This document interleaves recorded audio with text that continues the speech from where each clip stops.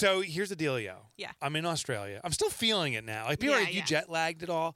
The time difference is so extraordinary, like 17 hours, that I don't necessarily feel jet lagged, but there's moments during the day that all of a sudden I hit a wall. Yeah. And of course, I'm feeling that right now as we're starting to Do you start feel things. like you're like you have like a day missed? Like your day, you know? Yeah, what I mean? that's the most bizarre thing. Yeah. It is. So here's the funniest thing. I'm in Australia, and I'm like emailing you guys and stuff, and it's because of the time difference, you don't email back, but it doesn't feel like that because it's the middle of the day there. Right.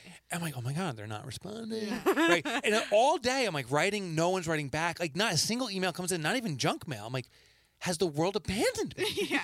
Then I go to sleep, crying myself to sleep. I wake up in the morning and there's like 70,000 emails. Yeah.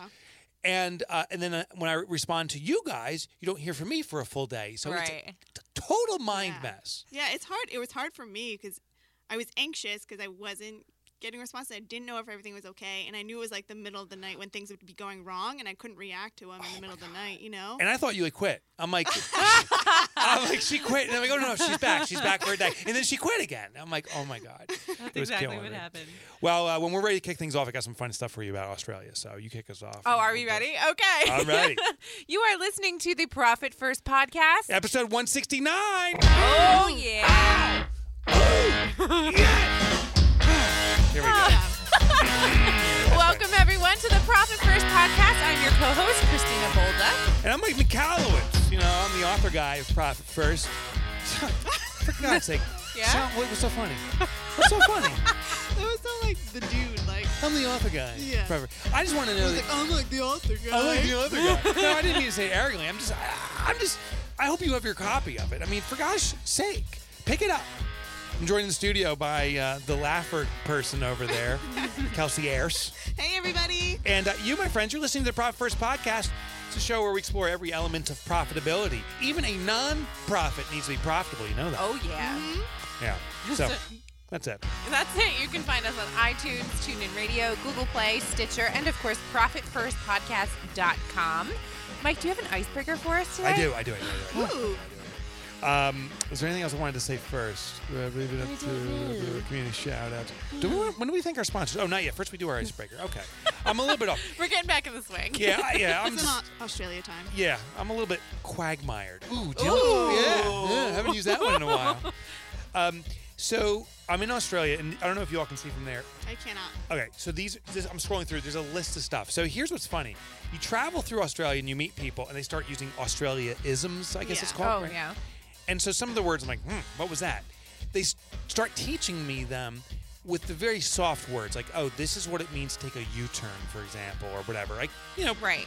But how do we say it in Australia? Then, within a day or two, it becomes the most vulgar terms you've ever heard. And it's true. I think anywhere I visited, that seems to be the nature. They start off with like these soft, easy words, like, oh, you should know how to say this and that. And within the minutes, worst case days, people are teaching you the most salacious, inappropriate words ever.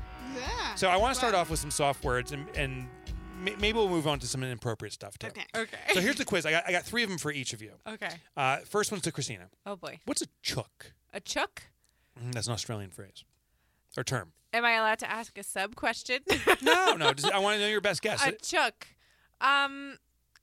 I don't know, like a... These are all soft Look words. at that chook over there, like that guy. Oh, like instead of that guy, it's a chick. Like that schlub, like that chook. Yeah, like, oh, yeah, a schlub, schlub. Okay. So, do you want to guess? We'll just do 3 total. Because do you have it? Hers is it's a schlub. Like, who is that chook? Our Australian friends right now are laughing their asses off. A truck? A truck. Yeah, no, a chook is a chicken. Oh. So there's like there's chook farms. Yeah, chook farmer. Okay. Okay. So we'll start with an easier one. I'll start with you this time. Okay. So, but both of you got it. Give her the easy What's one. what's a tradie? A tradie? Tradie? Like Australian word. Tradie. someone who sells in the market? Okay. Someone who sells in the market. Yeah, a tradie. A vendor? A vendor. I was just going to say that. A vendor, actually. A vendor. Yeah. Very close. It's a tradesman. So this is someone that is like a construction worker or something. Okay. Is a Oh, tradie. okay. All right. We'll amp it up a little bit. What's a pokey? A pokey. Pokey. Like a hokey pokey, but just the pokey A part. pokey. Yeah. A policeman? Oh. Good guess, no. I was going to say someone that gets on your nerves. No, Like- a pokey is a poker machine. Oh. Like a one-armed bandit. How do we distinct between it's a person and it's an object? If you're Australian, you'd know this stuff. It's so funny. So people are like, oh, let's go to the pokey and eat some chook. Eat some choke. I probably said something horrible there. A choke is probably like I don't know, an eyeball or something. But yeah, people they talk like Interesting. That. Yeah, I got tons more words, so we'll go over it. Words like what's a bonnie, a bottle-o, a servo. We got a lot of stuff to cover, and then we'll get to the horrific stuff later. Oh man. The non-children part of our show. Horrific stuff. Yeah. Oh, there's some vulgar stuff coming. All right. What else you got first? Did you tell people where they can listen in on to us, Christine? I certainly You did do that? And we also have a shout out. Can you play our shout out this week from Rami? Yeah. So we have people calling our shout out hotline. Here's what Rami had to say. Hi, Mike. My name's Rami Alijil. I'm the CEO of Popular Financial. We started with Profit First back in November, where we had about 10% profitability. We have now broken 29.5%, which our goal was 30, so we've rounded up. Thank you so much for your ideas. It's been wonderful to implement and has made a huge difference in our business. I am permanently profitable. Yeah, baby. Awesome. See, that's nice. Yeah. Ooh, you Cheers, got new ones. Yeah, I brought that back from Australia. I went to a footy game. Do you know what footy is? Football. Yes. Yay. Yeah, but it's Australian football. Yeah, so you're learning now. They add the IE at the end of everything or a Y. So Okay. tradey, right? Footy, Pokey. What do they call a hoagie? pokey.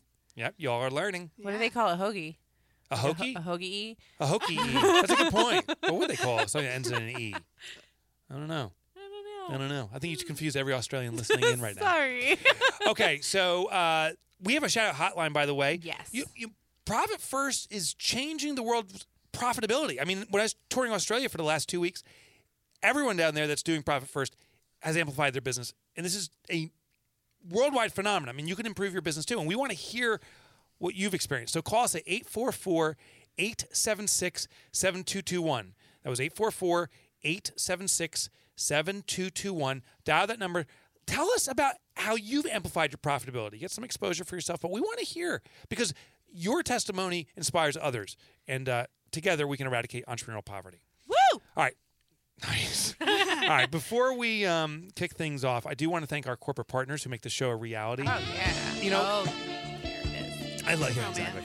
I want to thank Fundabox, Nextiva, Receipt Bank, and that's kind of Hard cut there. Yeah, that was a hard cut. Receipt Bank and Right Networks for supporting the show. And I wanted to give a special shout out to Right Networks for supporting us. I'll give all the details on the other sponsors at the end of the show. But if you don't know what Right Networks is, for God's sake, people, call them. Right Networks helps you securely transition your accounting-based desktop applications into the cloud, regardless of which version you're using. So as a partner, you can trust that Right Networks will take away the burden of IT so you have more time to focus on your business. This means you can keep close track of your finances, operations, all that stuff on the cloud, even if you had the old desktop stuff, because Right Networks makes the old new. You can work from anywhere, anytime, and the Right Networks support team is there to help you around the clock. How do you get signed up with Right Networks? It's real easy. Call them at 1-888, not 1-800, 1-888-469-5905. That's right. Just call 888-469-5905. Now, here's the beauty. You're listening to us probably on your smartphone right now, so I know there's a phone in your hand. Oh, man. Call them and come into the modern times, my friends. Love that. Oh, wait. Before we start, also, Yeah. I want to do a quick shout out to Stacy Seguin. She is one of our members, one of our core members, and she is overcoming one of her fears is public speaking. Oh, okay. So Overcoming is like some kind of disease. No. Yeah. But I want to acknowledge this because, you know, she in the past has struggled with speaking in front of people. And recently she did a presentation to 11 creative startups, and she found herself offering a Profit First webinar and, you know, answering a bunch of questions. And Nice. she ended up being really empowered. So huge shout out to Stacy. I'm so proud of you. Yeah, that's fantastic. Yeah, we have 180 members that are Profit First professionals. Stacy's one of them. So if you're looking for the help of making your business profitable, call one of our members, and Stacy would be a fantastic one. And she's stepping things up. Oh, yeah. Okay, we read our shout out line. I gave you the Australianisms. We talked about our corporate partners. I believe we're ready for our guest. Yep. Let's talk about our guest. Her name is Kelsey Bradley. She founded Design Cause 9 months after graduating from college or university, which, by the way, in Australia is uni. They only call it uni. So how was uni for you? I said, like, unicorn? Like, what kind of uni? Yes. Yeah. Well, the first time I heard it, they're like, oh, did you go to uni? I'm like, uni what? Is that a restaurant? Unified. Yeah, exactly. Oh, yeah, right. Yeah, the steak was delicious at uni. Kelsey Bradley is the founder and executive director of Design Cause. She structured the organization, managed all volunteers and campaigns, and single-handedly raised over $35,000 that was needed to complete Design Cause's inaugural project, and did it all within under a year. Now, here's the big three things you don't know about Kelsey Bradley. She founded the nonprofit within 9 months after graduating architectural school. She ran the organization, did all the fundraising, all that stuff, and moved to rural Cameroon to oversee the construction of the first project. And she raised that $30,000 plus, as I explained, in 2 months alone. And she loves horses. I think it was 20 plus years of riding horses. So pretty cool. All right. I hope that's you, Kelsey. Or maybe I'm reading someone else's notes. I know. I'm Kelsey, looking at this. did I read the wrong one? Kelsey, welcome to the show. Hi. Thank you so much. Do you ride horses, or am my notes mixed up? No. That's definitely me. Okay. Yeah, your whole life, right? You've ridden horses. Yeah. I've ridden on some pretty big stages too. So it's like basically my entire childhood was dominated by horses. Okay. Oh, nice. Oh my God, my heart was racing. So tell us about this project. You do a project. The first country you decide to serve is Cameroon. How do you pick, I guess, a benefactor of your not-for-profit work? Yeah, I didn't really pick. It just sort of came. I mean, I very serendipitously found this project. I was in the middle of architecture school at the time, and I was just frustrated with what we were learning. So I thought, okay, well, maybe I can find a project and just volunteer my design services and try to, serve some people that need help. And I found this project in my town, actually. My local church that I went to, one of the pastors founded this particular school. I had no idea. And at the time that I talked to him, they had no classrooms at all, but they had hundreds of students attending the school. So I thought, well, wow, they could use my help. And it really just sort of grew from there. I did not go out selecting Cameroon. In fact, if I did that, I probably would have never chosen Cameroon because there's a lot of issues going on there, and I had to get special permission to travel and different things like that. So wasn't my first choice, but I loved it either way. Yeah, that's awesome. What was the project specifically that you did in Cameroon? So I did they have classroom blocks. So it was 4 classrooms in a block. And because there was about 3.5 years or 3 years between the time where I sort of got interested and introduced to the project and actually sort of started the organization and fundraising and all that, they had gotten a grant to build some classrooms in that 3-year period that I was just doing research and design. And I found out, because I went there, that the standard government classrooms that they were building were just wildly inappropriate. The research that I did was pretty rudimentary. I'm a college student. I went by myself. I didn't have any special tools or gadgets or anything. But I found out that during the hottest time of the year, it's 110 degrees outside and it can be 120 degrees inside the classrooms. Oh my gosh. Yeah. So the students, they're in full uniform. They can't learn. They can't even pay attention. They don't want to go to school anymore. So they just don't go. So, I recognized this pretty early on as just inadequate. And it didn't take long to realize that the reason why these classrooms were becoming ovens was because of the construction and because of the materials they were using. So that's sort of was my initial research that led to the new design and the new classrooms, which instead of being 10 degrees hotter, they're 10 degrees cooler. Nice. So cool the school. That's the The phrase. That's the phrase. The cool the school. So the solution is so obvious from the outside. Students are literally in a human oven in there. Of course, they're not going to be focused on classes, and you provide a solution. But when they're living it, when you're inside a situation like that, is it obvious? Was it obvious to them that the problem was construction? Oh no, that they had a cooling. No. Why is that? That's interesting. How come people living in the situation can't see that as the problem, do you think? Well, one of the things that I spent a lot of time sort of firsthand experiencing and learning about is the mindset is so different. It's honestly hard to wrap your head around. Like, here as in sort of in the Western world, we tend to have a very proactive view. Like if there's a problem, we're jumping to solve it. We want to be the first people to solve the problem. Whereas there, it's a lot more passive. And I didn't spend enough time there to fully understand, but I recognized that proactive spirit that I'm accustomed to just it's not a very strong part of the culture there. So, that piece was challenging for me. And I think that they recognized what the problems were, but I think that finding the solution seemed so far away and daunting, and they had smaller issues to deal with in their day-to-day lives that they just were like, well, it's not a priority. Hey, Fireball, you didn't you travel internationally through Africa too? Yeah, I went to Ghana in West Africa. So did you see the similar cultural challenges?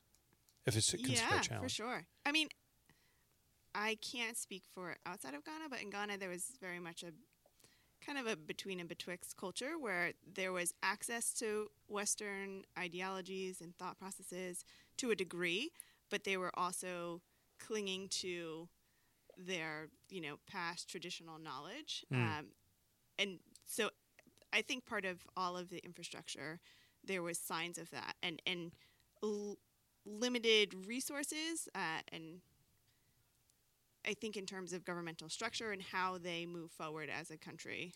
So it's, I would guess that it's a similar thing across Africa.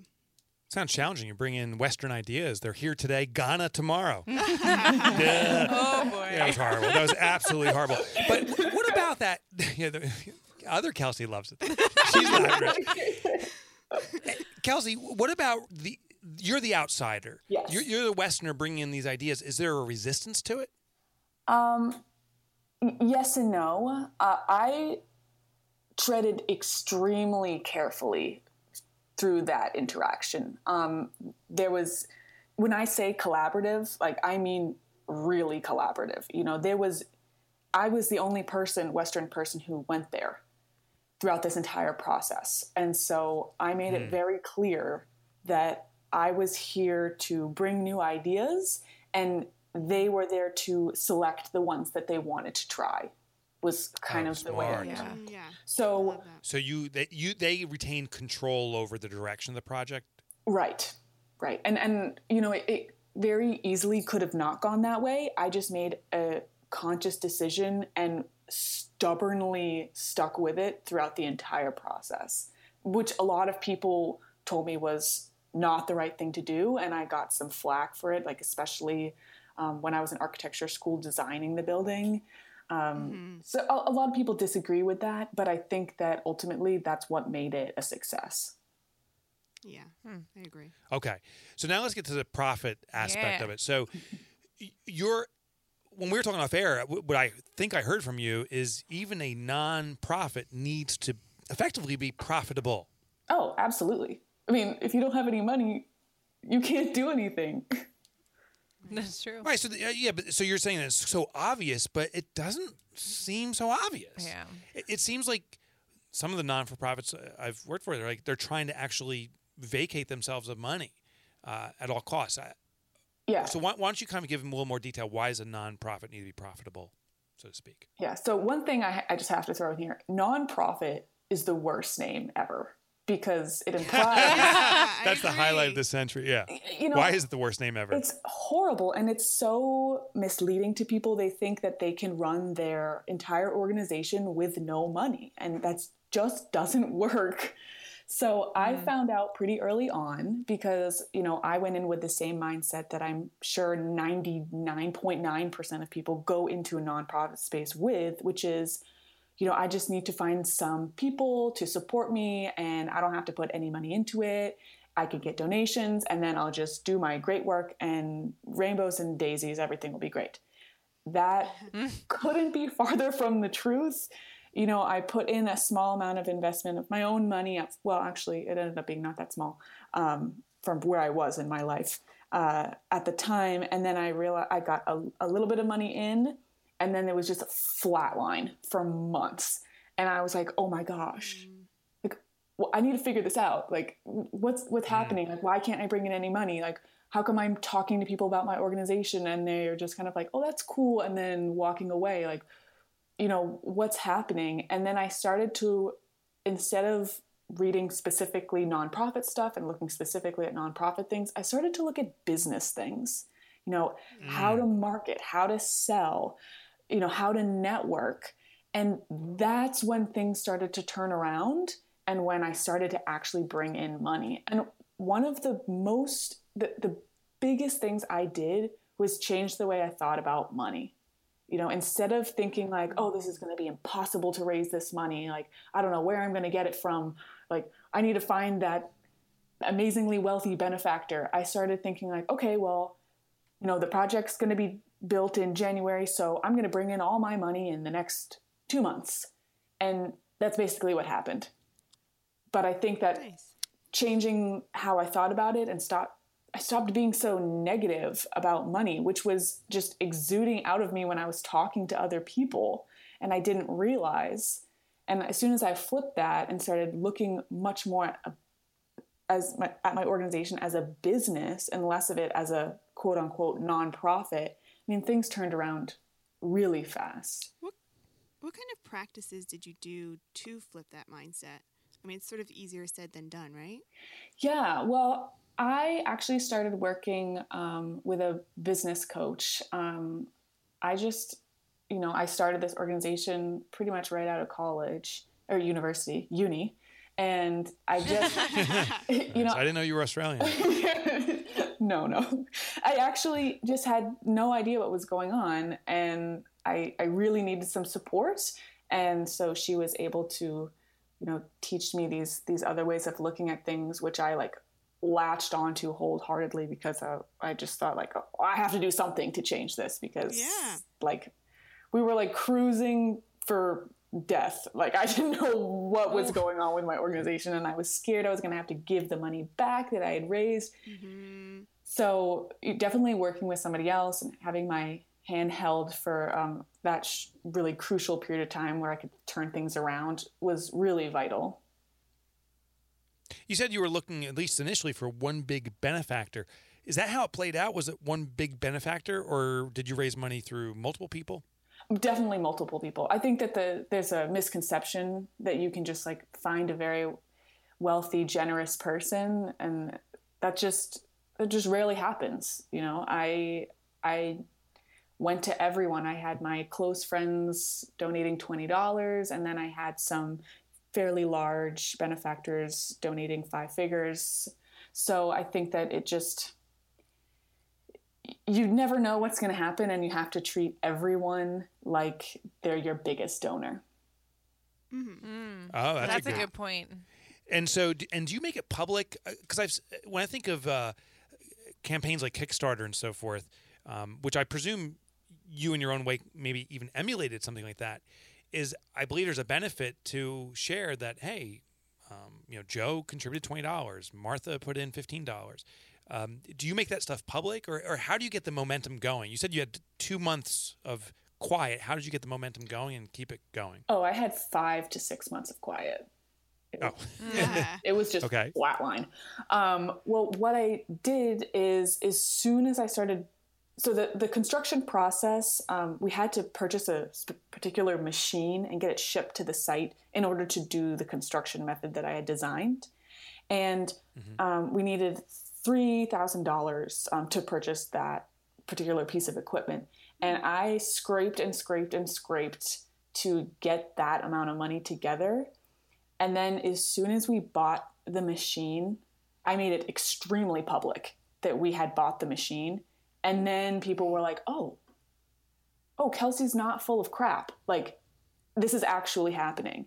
And then people were much more willing to donate. I think that trust just wasn't there in the beginning. And, why would it be? Sure. Like a newbie out of college, I have clearly no idea what's going on. And I'm asking people to make donations to this dream that I have. They needed some proof. And I think that taking that initial step was enough proof. And, it worked out really well, the timing, because that happened right before the holiday season. So, then the ball really started rolling. I did have a CrowdRise site where I did post amounts, but because they were basically all in person, I would just write anonymous. So I'm not. Do you find that you have to continuously prove that you're making progress? Like, now you have that initial trust. Do you find that you have to keep kind of proving that you're moving along for them to stick with it? Or at this point, do they have complete, like, blind trust in you? I think the donors, it was a fairly small pool in terms of nonprofit pools. I mean, it was a number of people, but like, I think around 100 or something. Since they sort of started with me from the beginning, I'm pretty confident that I have their trust at this point. I think that if I wanted to reach out, which I do, to new people, I would need to build that trust just like I had the initial group. Right. It's just, I don't have the big name, the huge organization. Right. You have to show proof somehow. And I remember you saying that persistence is a major factor in raising money for a nonprofit. What role did persistence play for you? Everything. Literally everything. Okay. I had people donate solely because they were impressed that I just flat out wouldn't give up. Yeah. They wanted you off their back. Yeah. For God's sake, Kelsey, leave me alone. Here's $30. I know. I mean, pretty much, and I had people, I found out after the fact that, people would talk about me behind my back and say, I can't, she's like a dog with a bone. Like, she will not give up on this dream. And, it reaches a point where people just feel like, okay, like, I have to get on board because clearly this is going to happen. Right. But is there a certain point where it's clear you got to give up on that person, that you become a nuisance to them? I think, yeah. But I think that because I was able to do it within the year mark, I mean, I think if this is like 3 years down the road and I'm still trying to raise like $5,000, people are going to be like, okay, Kelsey, you need to reevaluate your life right now. Yeah. But I think that because there was like that 5 or 6 month lull where nothing happened, but then a lot happened, people knew that I was still working on things. I wasn't like banging on their door every day, but I would approach them in these little spikes and say like, I'm still working on it. We're making a little bit of progress. We're going to get there. And they would, first couple times they were like, nah. My biggest donor, I approached 3 or 4 times, and the first 3 times they just were like, okay, well, that's nice. That's a good idea. And then that 4th time they said, okay, it's holiday season. I'm feeling generous. I'll give you X amount. And then I approached them afterwards to say thank you. And they said, oh, did you need more money? And I said, well, yeah. Funny you asked. Yeah, I was like, yeah, I actually could use a little more. And then they said, okay, well, however much you need, I'll cover it. Oh, that's awesome. Yeah, I mean, that was amazing. That's interesting. But I think that there's so many is everything. Yeah. There's so many behavioral aspects that play in. I've read and experienced that when someone gives a small amount in the beginning, that now they feel linked to the project, right, and they're much more willing to give a bigger amount. But you also talked about the importance of giving in order to receive. What did you mean by that? Well, I think that a lot of it kind of plays into the mindset piece. Remember, I talked about in the beginning, being more open and and positive towards money. And I think that plays into it. When you give $20 or $100 or $1,000 to an organization, not only do you feel great, but you're sort of trusting that, you're going to be able to make that money back for yourself. And I had never thought about money that way ever. And I always sort of thought it was like the castle, you like have your moat up, you guard your money at all costs. But it creates such a negative energy around it. And, if you just are a little bit more relaxed and open towards it, you stop thinking about it as sort of the be all end all, and you realize that like money comes and goes, and you don't need to be like the greedy Scrooge or whatever and, hoard everything. Giving money just opens you up to receive more. And it's inspiring to others, and people like to give money to people who they see giving it to those who need it. Mm-hmm. Mm-hmm. Kind of like breathing, right? Yeah. You breathe in, you breathe out, you breathe. Yes. I just took a deep breath. Our Kelsey here in the studio goes, yes, it is like breathing. The basis of life. Yeah. So, Kelsey B, that's short for Bradley. Once you raise all this money, now you have to run a profitable project. You have to stay within the boundaries of this money. Yes. So bring us back to Cameroon. Was it effectively profitable? Were you able to do it within the budget you allotted? Oh, yeah. I mean, my original plan for this entire project was to do 2 classrooms, and we built 4. So wow, nice. That's awesome. Yeah, and I think hot diggly dog for the same. That's also Australian. That's Australian. Diggly dog. It's diggity here in the U.S. Diggly. So you got 4 classrooms done for the same amount of money you planned for 2 classrooms. Yes. Wow. And what happens now? Is the project done? You leave, you're never back, or is this the start of something that continues on? Well, I think that people want to hear that it continues on, but that's actually not the goal of the organization. So I'm still in communication with them. I actually just paid for one of their brightest students to continue his studies. But the goal is uni? Secondary school, yeah. Oh, okay. But then uni. The goal is not to have a hand in what's going on there. The goal is to provide them with the skills and the information, because I work directly with people there, so they know how to build it. And then to take a step back and say, you have the skills, you have the knowledge. It's your choice as to whether you want to continue this or not. So they need more classrooms, but I left the machine there. It's now theirs. So they can choose whether to build the next future classrooms with this model or not. But it costs 50% of like the original classrooms, government classrooms, to build these new classrooms. Wow. So cheaper than the original and 20 degrees cooler. Right. Yeah. Yeah. 10 degrees. Unbelievable. So, well, I thought you said 20. I thought outside it's They were 110, 10 inside it's color. 120, but now you have it down to 100. yes. So that's the difference between, I'm going by the exterior air temperature, and I think you're going a total. Oh.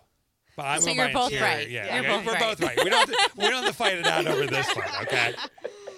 So before we wrap things up, what's the future for you? Now that you figured out how to make a non-profitable business profitable and successful, what are you doing next? So in terms, I sort of have branched out into a number of things. Design Cause is still in existence. We're actually just kicking off a new project in Malawi, so that's very exciting.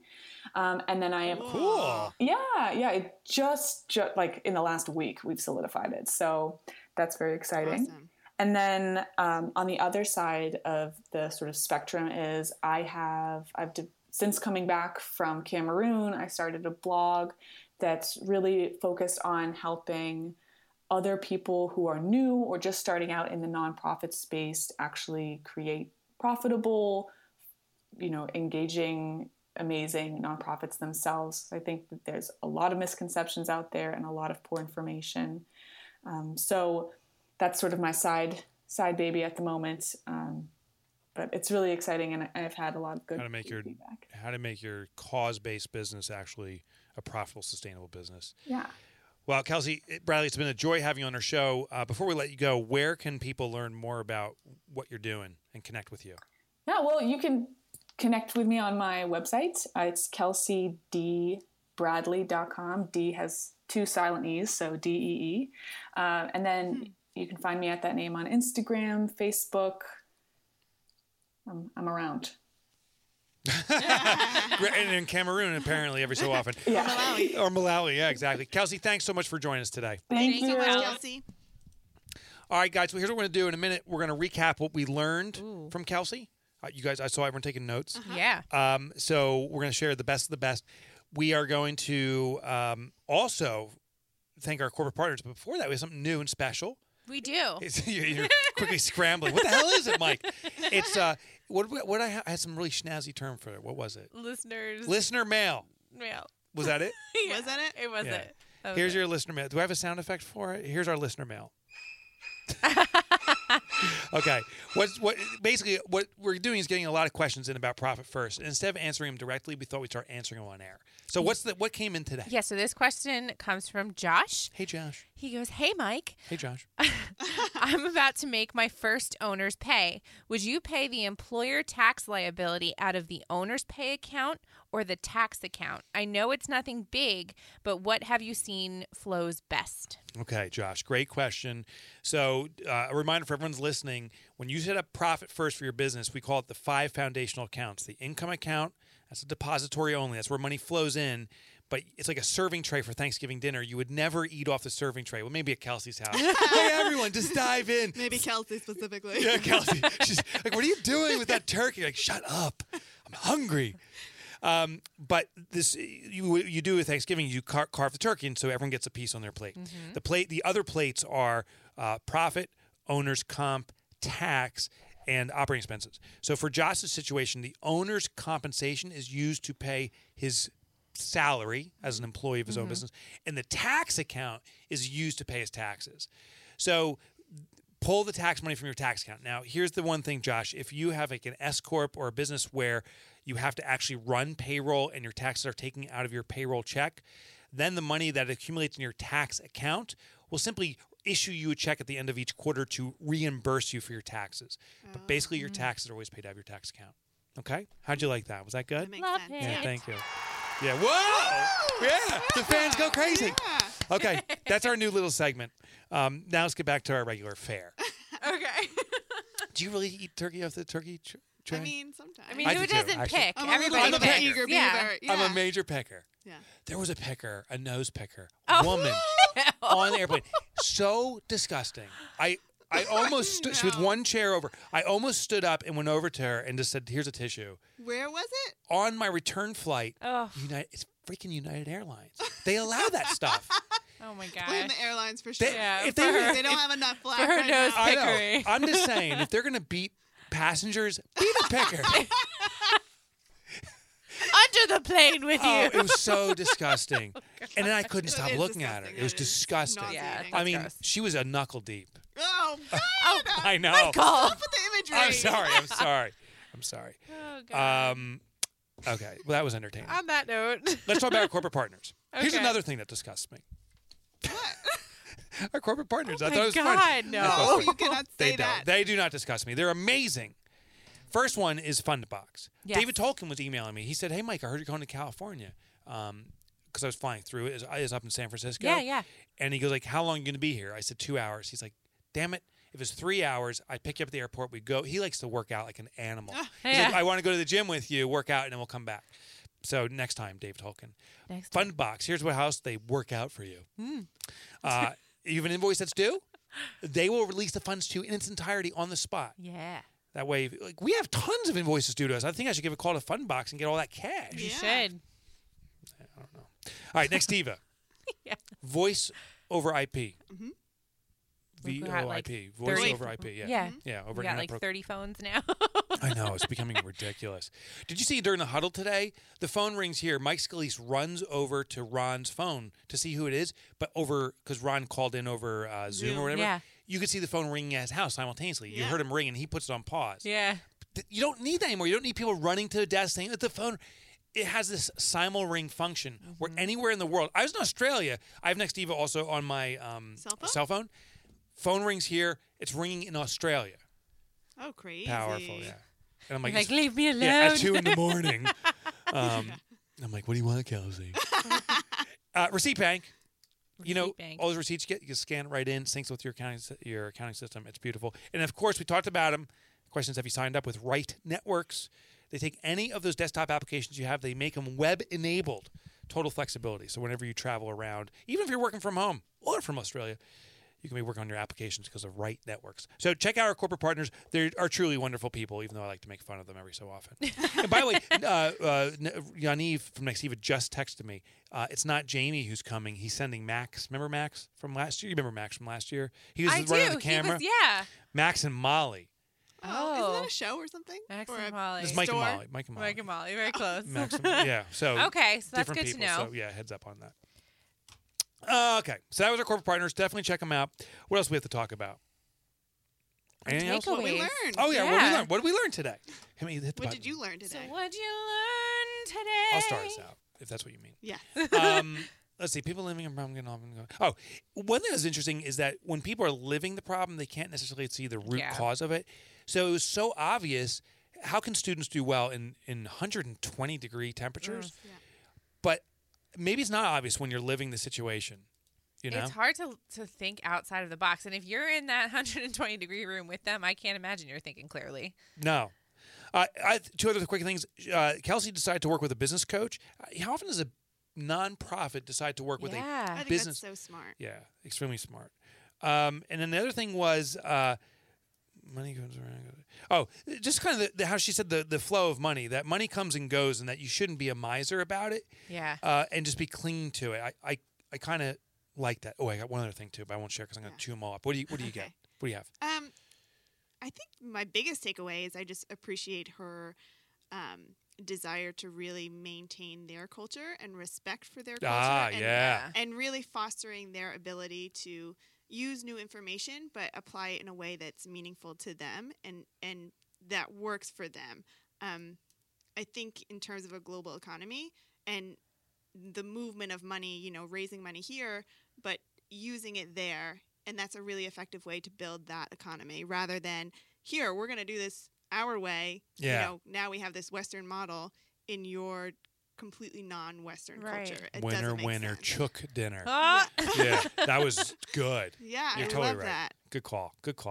What'd you get? I have two. First, persistence is key. Yes. Which it's so easy to let people talk you out of your dreams. I've experienced that myself. You need to stay true to your mission and to stay persistent when you believe in it. And also to change the way that you think about money. Everybody is so negative about money. It's I need, and you're constantly grasping for it. But if you just flip around your mindset, it comes with ease. It's amazing how that works. One other thing I wanted to add was when she bought that machine, like this machine, by the way, sounds like this Machiavellian amazing machine. Like it builds schools. You just push a button. It's a robot. It builds schools with air conditioning built in. But whatever this machine was, that she made it public once he owned it, and she said that everyone started backing it. Yeah. Do you never notice when you drive by a firehouse that they have this sign out front of the money they're looking to raise? The guy climbing a ladder, know? They will always start it. A thermometer thing. A thermometer thing. Mm-hmm. They will always start it not at the bottom, but with momentum. Right. Yeah. Because behaviorally, when people see that there's already momentum, they're more likely to back it than if it starts at the bottom. Yeah. So that makes so much sense. Yeah. So that was pretty cool if she did that. Yeah, okay. We want to know from you, listener. What did you learn today? Put it in the show notes or whatever, but we want to know what you learned too. Okay? Yeah. Okay. Just like that. All right. One more thing. Yeah. ProfitFirstProfessionals.com. Oh, God, Christine. Well, be sure to rate us and review us on iTunes, Stitcher, and all those places, Google Play, wherever you listen in. Share it, please. I hope we earned a 5-star review. And, Profit First Professionals. Oh, my God. This organization. I know. That's wonderful. Are there some steps that you can take? There is. You can, if you want to be, you set me up. I know you're ready for this, aren't you? It's her favorite. It's been weeks. It's been weeks. So here's what you can do. You can find a Profit First professional. These are Profit First advisors, people that have been coached by our organization. They've become certified in Profit First. They've passed our test. They've implemented Profit First in their own business. They can walk you through becoming a profitable business. They can coach you. They work for not-for-profits too. Now, But how? But how? I know, this is the big bill. But how do you do it? Here's what you do. Step 1, first you go to Profit First Professional. Step 2. Step 2 is you fill out the form. Actually, Step 2, there's a video to watch that explains how to get a Profit First Professional. Step 3 is then you fill out the form. And Step 4, you click on, that was a good one. You click on Submit, and then we will introduce you to a Profit First Professional, someone who will work with your company. We have specialists in all different industries, so we don't care if you're a nonprofit, if you're a pizza shop, maybe you have a firehouse where you're trying to get that thermometer to go higher. We have a Profit First Professional who specializes in what you do. So do that now. Go to profitfirstprofessionals.com and we'll hook you up. Do it. Do it. Do it now. I think we're out of here, people. We're done. Yeah. Cool. All right. Bye, everybody. Bye.